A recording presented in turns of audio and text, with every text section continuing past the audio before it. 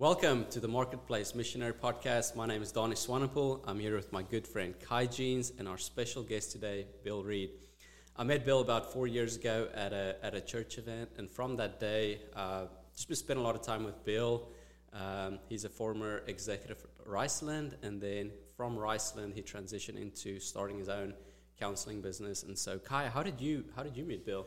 So I met Bill when I first moved to Little Rock. I was looking for a D group. I was working nights, and then Bill sent me a text, and he was like, "Hey, can you make Thursday nights work?" And I was like, "Yeah, I'll see you there." And it was just me, Bill, and another guy starting a D group, and it's our D group that we're in now. So that's how I met Bill. He was gracious enough to go out of the normal schedule of Sunday, Wednesday, start a Thursday night D group, and it's what we have today. So really thankful for Bill. I'm glad to have you on today. Yeah, Bill, thank you for being here today. We're super excited to hear more about you, and then hearing how you have integrated your faith into your work at Riceland, but then also post-Riceland. How does that look like for you today? So if you don't mind, kind of share just a little bit about who you are and your upbringing. Okay. Well, I grew up in the mountains of East Tennessee, a little town of about 1,700. Actually lived about a mile from town in the country. Coal mining town. Frankly, it's kind of poor, blue-collar town. But it was a great place to grow up because we could run all over town and at that point, and we did with bicycles. My grandparents were actually subsistent farmers. They grew what the 9 kids ate, and they did that until they couldn't quite feed them all, so they moved to town, bought a little grocery store. Dad grew up, had an 8th grade education. My mom had a high school diploma, and one thing they beat into us was, you're going to go to college and you're going to get a job and you're not going to struggle like we are, because they got married at the beginning of the Depression and had a child. Wow. Trying to figure out how they're going to feed the baby. So the focus that I had from early years was education and a job. Growing up, did you have a good relationship with your mom and dad? What did that relationship look like? I would call it typical of the time. It was, it was post World War II, baby boomer type situation where there were 4 of us kids spread out literally over 20 years. I was the last, so as I say, I was the bonus baby.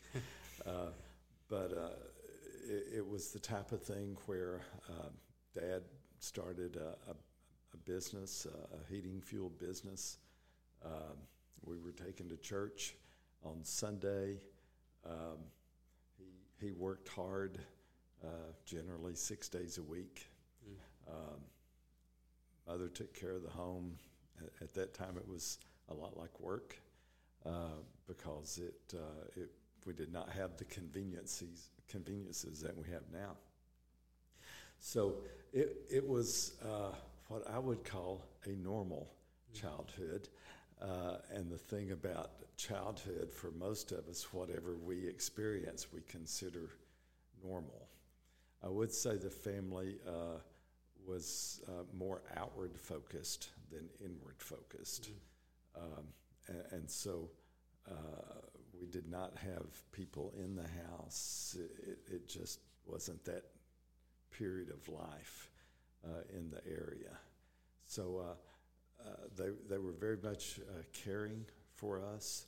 In fact, I would say Dad would define parenting by getting the 4 kids housed, fed, clothed, and educated. And that would have been his definition of parenting.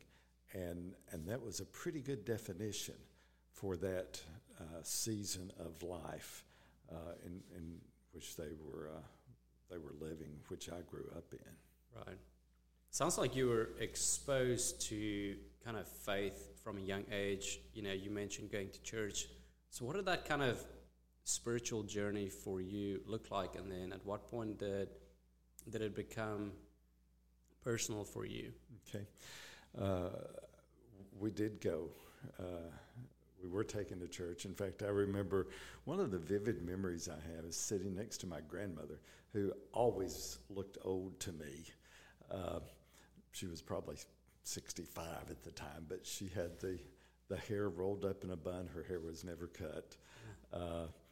And on Sunday, she would have rouge on her cheeks and a hat and gloves on, and I would sit next to her and chew tea-berry chewing gum that she would give me. And so that's a vivid memory of early church. But we were involved in everything going on, Bible school, youth choir. And I was 9 years old when I realized that I was a sinner and that there was one hope for me, and that was Jesus, and that Jesus saved me when I was 9. It's beautiful. Now, I knew virtually nothing else. In fact, I knew nothing else for years. And little deposits along the way made sense to me. I did have the understanding that being a Christian meant being a good kid. And I looked like a good kid on a lot of occasions, but not every occasion. Right. And realized later on, it's really not being good to be a Christian. If you're a Christian, that then leads to a lifestyle that reflects Christ.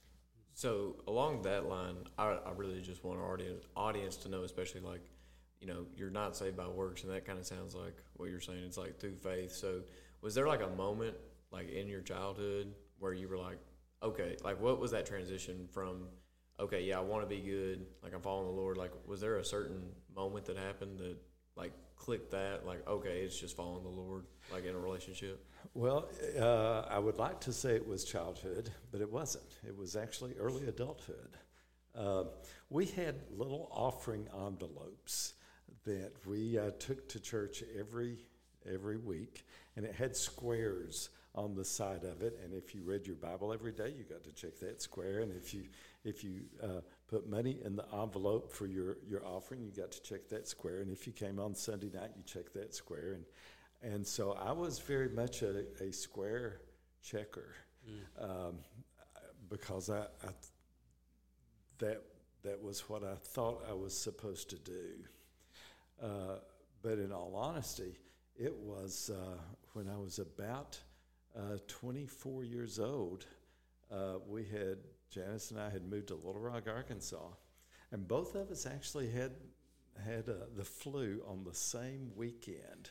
And we turned on a TV program from Emmanuel Baptist Church in Little Rock, Arkansas, and heard W.O. Vaught teach Romans 8:1, that there is no condemnation to those who are in Christ Jesus. And I'm sure I had read that before, but I had never understood what no meant. And it means no condemnation. And that started us on a path where we were being taught 4 different book studies, Bible book studies a week, by Dr. Vaught, who taught exegetically, word by word, learned a lot of Greek words at the time, started understanding Scripture to the full. So I would say that's when it really changed my life, because I had a greater understanding of what God's love through Christ's death did for me. That's beautiful. So, kind of high school, what did that look like for you? Did you play any sports? Kind of walk us through just kind of the high school season in your life, because I'm real curious to learn more about that. The Rebel Bill. Kind of tell us about We have never talked about high school very much.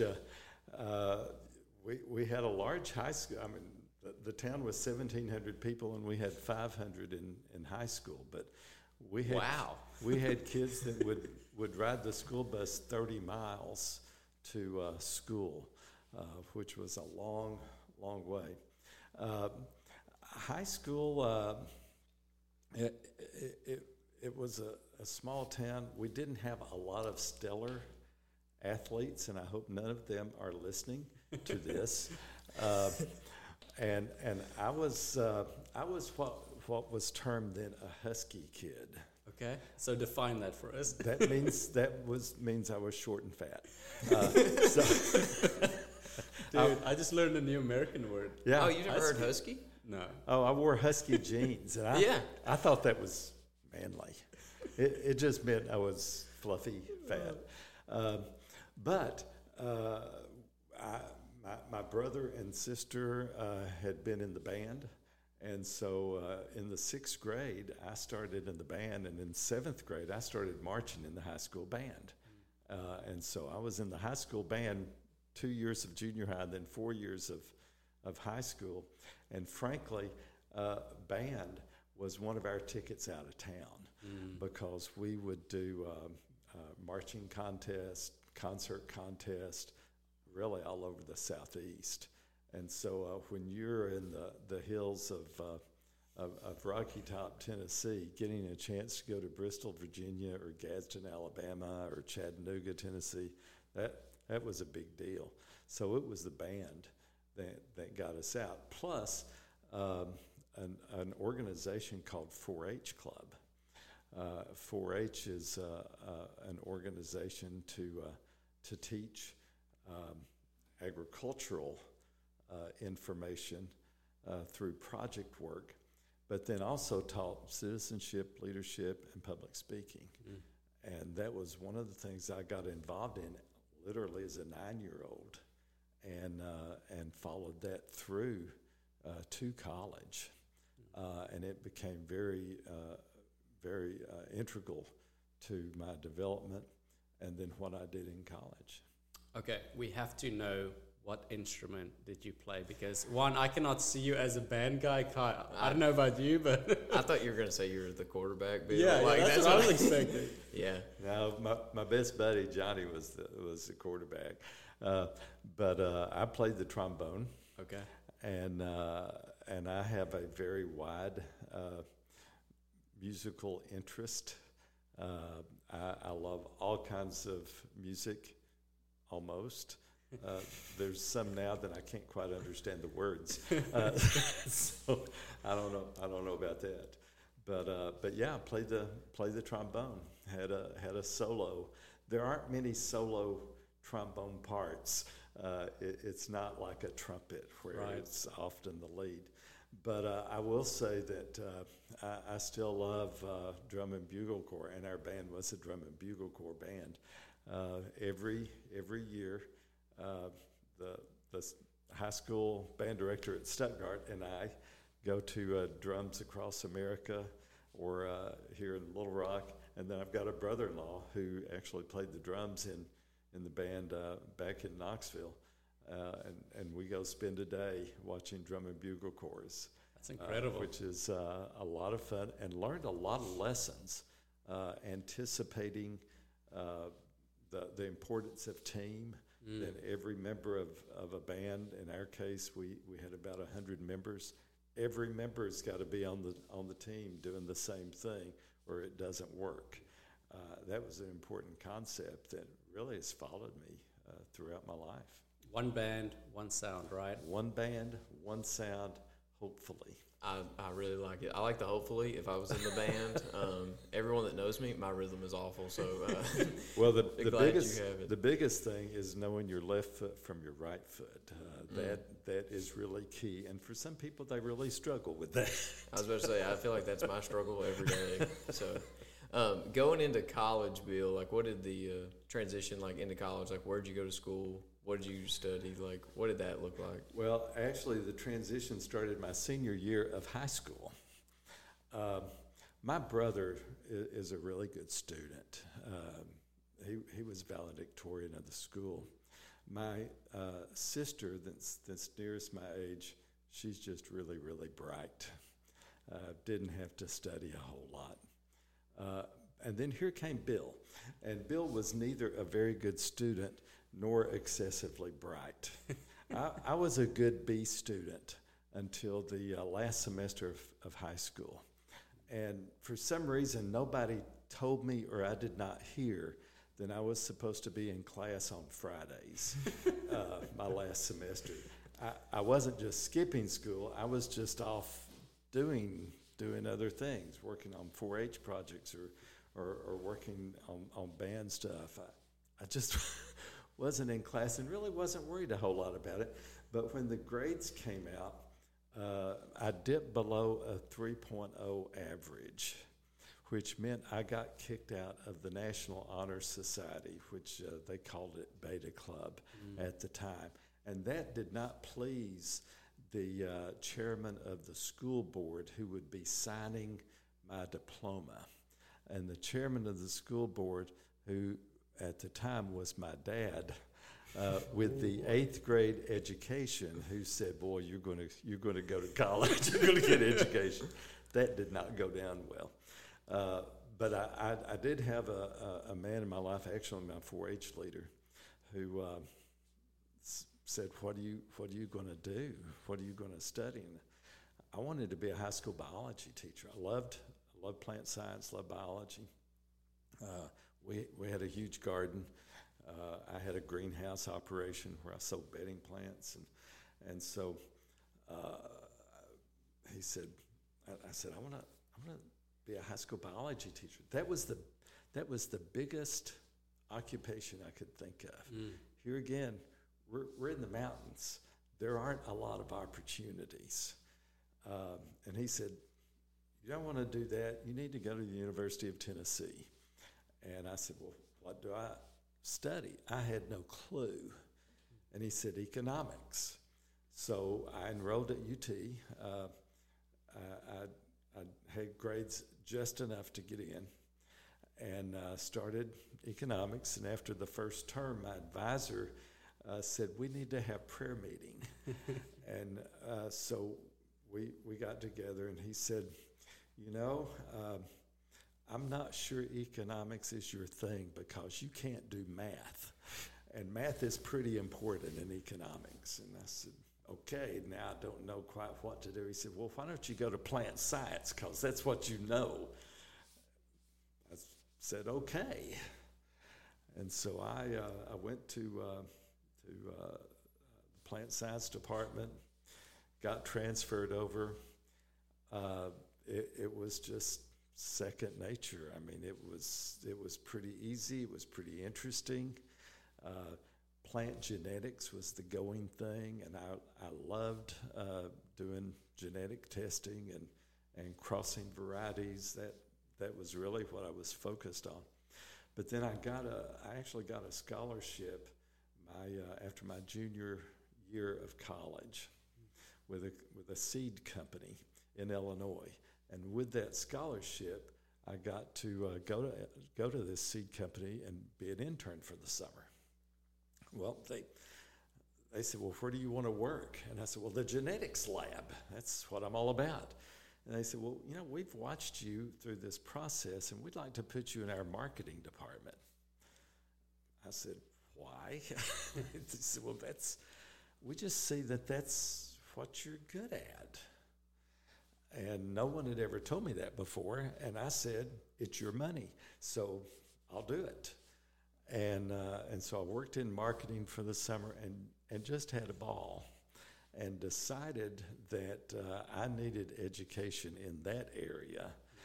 And so after I got my degree in plant science, much to the chagrin of the chairman of the department, because he was expecting me to go to Georgia and do peanut research, I ended up going to the University of Wisconsin and got a degree in agricultural journalism, which is just journalism but focused on agriculture issues. So I went from the genetics lab to doing TV news, radio news, writing, all kinds of journalism expression through mass media, a complete turnaround. And it was that season that prepared me for a job in agricultural communication.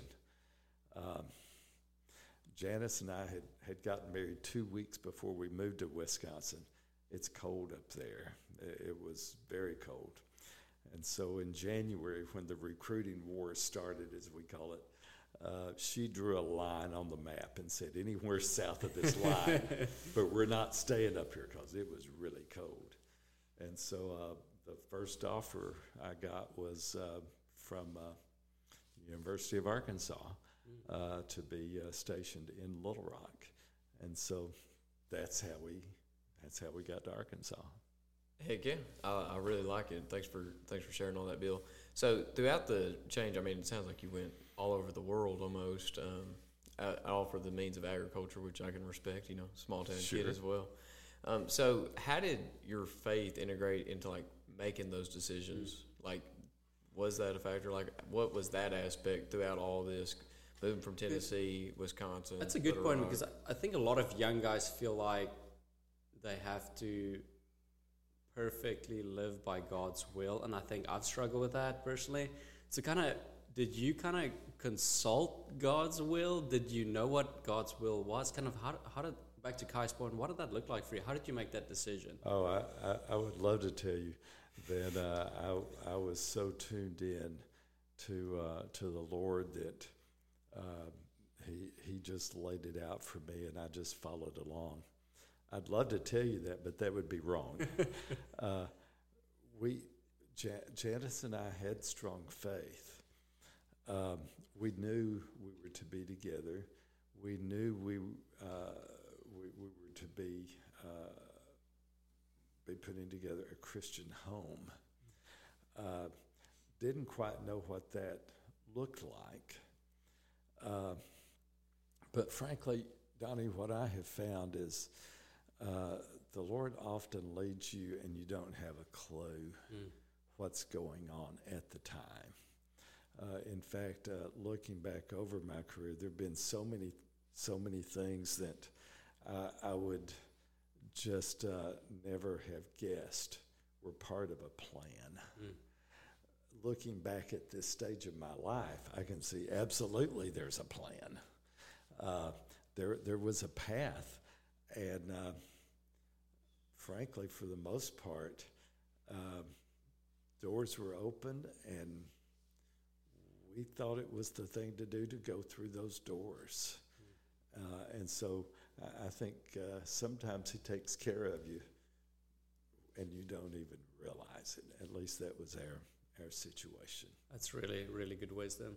I've never heard anyone speak to that, because I think when I was within those college years trying to, go into the business world, I struggled with okay, there's only one way and it's God's way. But from what I'm hearing is we just got to be faithful and obedient, and God will take care of us, and he will lead us along a path if we are in accordance with Scripture, right? Well, that is true. And I always had a goal, like being a high school biology teacher. At one time, I wanted to be a county extension agent. I wanted to teach in a university. I've always had a goal. I've never done any of those things. Yeah. I had a direction, and it was that direction that was moving me where he wanted me. But obviously, I never became the high school teacher. I never became the county agent. And as time went on, I never intended to work for a corporation. In fact, I wanted to work in the academic setting. I'd planned to get a PhD in communication, in journalism, and that's what I had focused on, and thought I would be spending my life in academia. But then my next door roommate in the office at University of Arkansas Extension got a call from the executive vice president of Riceland Foods, and he said, "I want you to come down and tell us what we need to do to set up a communication program. And John Philpott, who just has taken care of me since we stepped foot in Arkansas, John said, "You don't want me, you want the kid next door." And so here I was at that time, a 26-year-old guy. And frankly, I was well trained. I had had really good instruction at Wisconsin, and went to Stuttgart and met with the Riceland executives and explained what I understood about agricultural communication. There again, when I went to Wisconsin, the only way I got in was a prospective student had dropped out. And as a result, I got his spot. And when the graduate advisor called to tell me I had a spot in the program, he said, "You did not mention financial need." And I said, "Well, I know it's late. I know that's dried up." And he said, "Actually, the guy that dropped out had a research assistantship. And if you want it, you can have it." And I said, "What's it in?" He said, "Cooperative communication." Well, I said, that's exactly what I wanted to study. Fact of the matter is, I didn't have a clue what it was, but it was $4,600 in a single year. Wow. And out-of-state tuition was waived. I still had to pay in-state tuition at the time. When I got to Riceland, I found out they're an agricultural cooperative. And so here I did research in cooperative communication that was absolutely pertinent to Riceland Foods at the time. Some would call that quite a coincidence. Wow. I would call it a setup. Yeah. In fact, the executive vice president said, I would have never guessed somebody with this background would be in Arkansas. Most of the guys in this program work in the middle part of the country, in the large co-ops of Illinois, Indiana, Nebraska, Wisconsin. But being a Southerner, I wanted to come back where it was warm, and that's how we got to Riceland Foods. Never planned to work in a large corporation. Kai, I'll let you ask the next question, but I just want to say just how incredible it is to hear God's provision in and through your life, and how even within the different seasons of Bill's life, God was prepping Bill for the next season. And so, and I know that's been true for my life as well. And so I'll kick it over to you. I know you had a question. Oh, no, I was just going to say, I think that's a great spot to kind of like wrap up for like this section. I think if you just had one recap, like I feel like we've got up to the corporate world into, I guess what I would call, it's probably the wrong way to say it, but the true adulting, like out of school, you're out of Arkansas or out of Arkansas University. And, it's like, so leading up to adulthood, like what is just one piece of advice you give to like a guy that's in school, looking for a job, wanting to make that next step into adulthood, moving out of the university, like what, just one faith-centered like advice that I'd want to know at 18 that you'd want to know at 18, like what would you tell yourself? Oh, I don't know that there can be just one, because I spend a lot of time with the guys trying to figure that out. And we do that through a battery of assessments in what I'm doing now. I would say, though, look to see how God has put you together. And when I say that, it's all aspects. Physical is the most obvious, but also psychologically, intellectually, skill-wise. What is it? How has God made you? And that's something we'll talk about a little bit more in depth in the next session. But that is key. A young man has to know himself and be very honest about that. And once you do that and you recognize that you did not make yourself, God made you, and he has a plan for you, and he had that plan for you before he made you, when you recognize that, then you can kind of rest in his leadership as he takes you down the path he wants you to be on.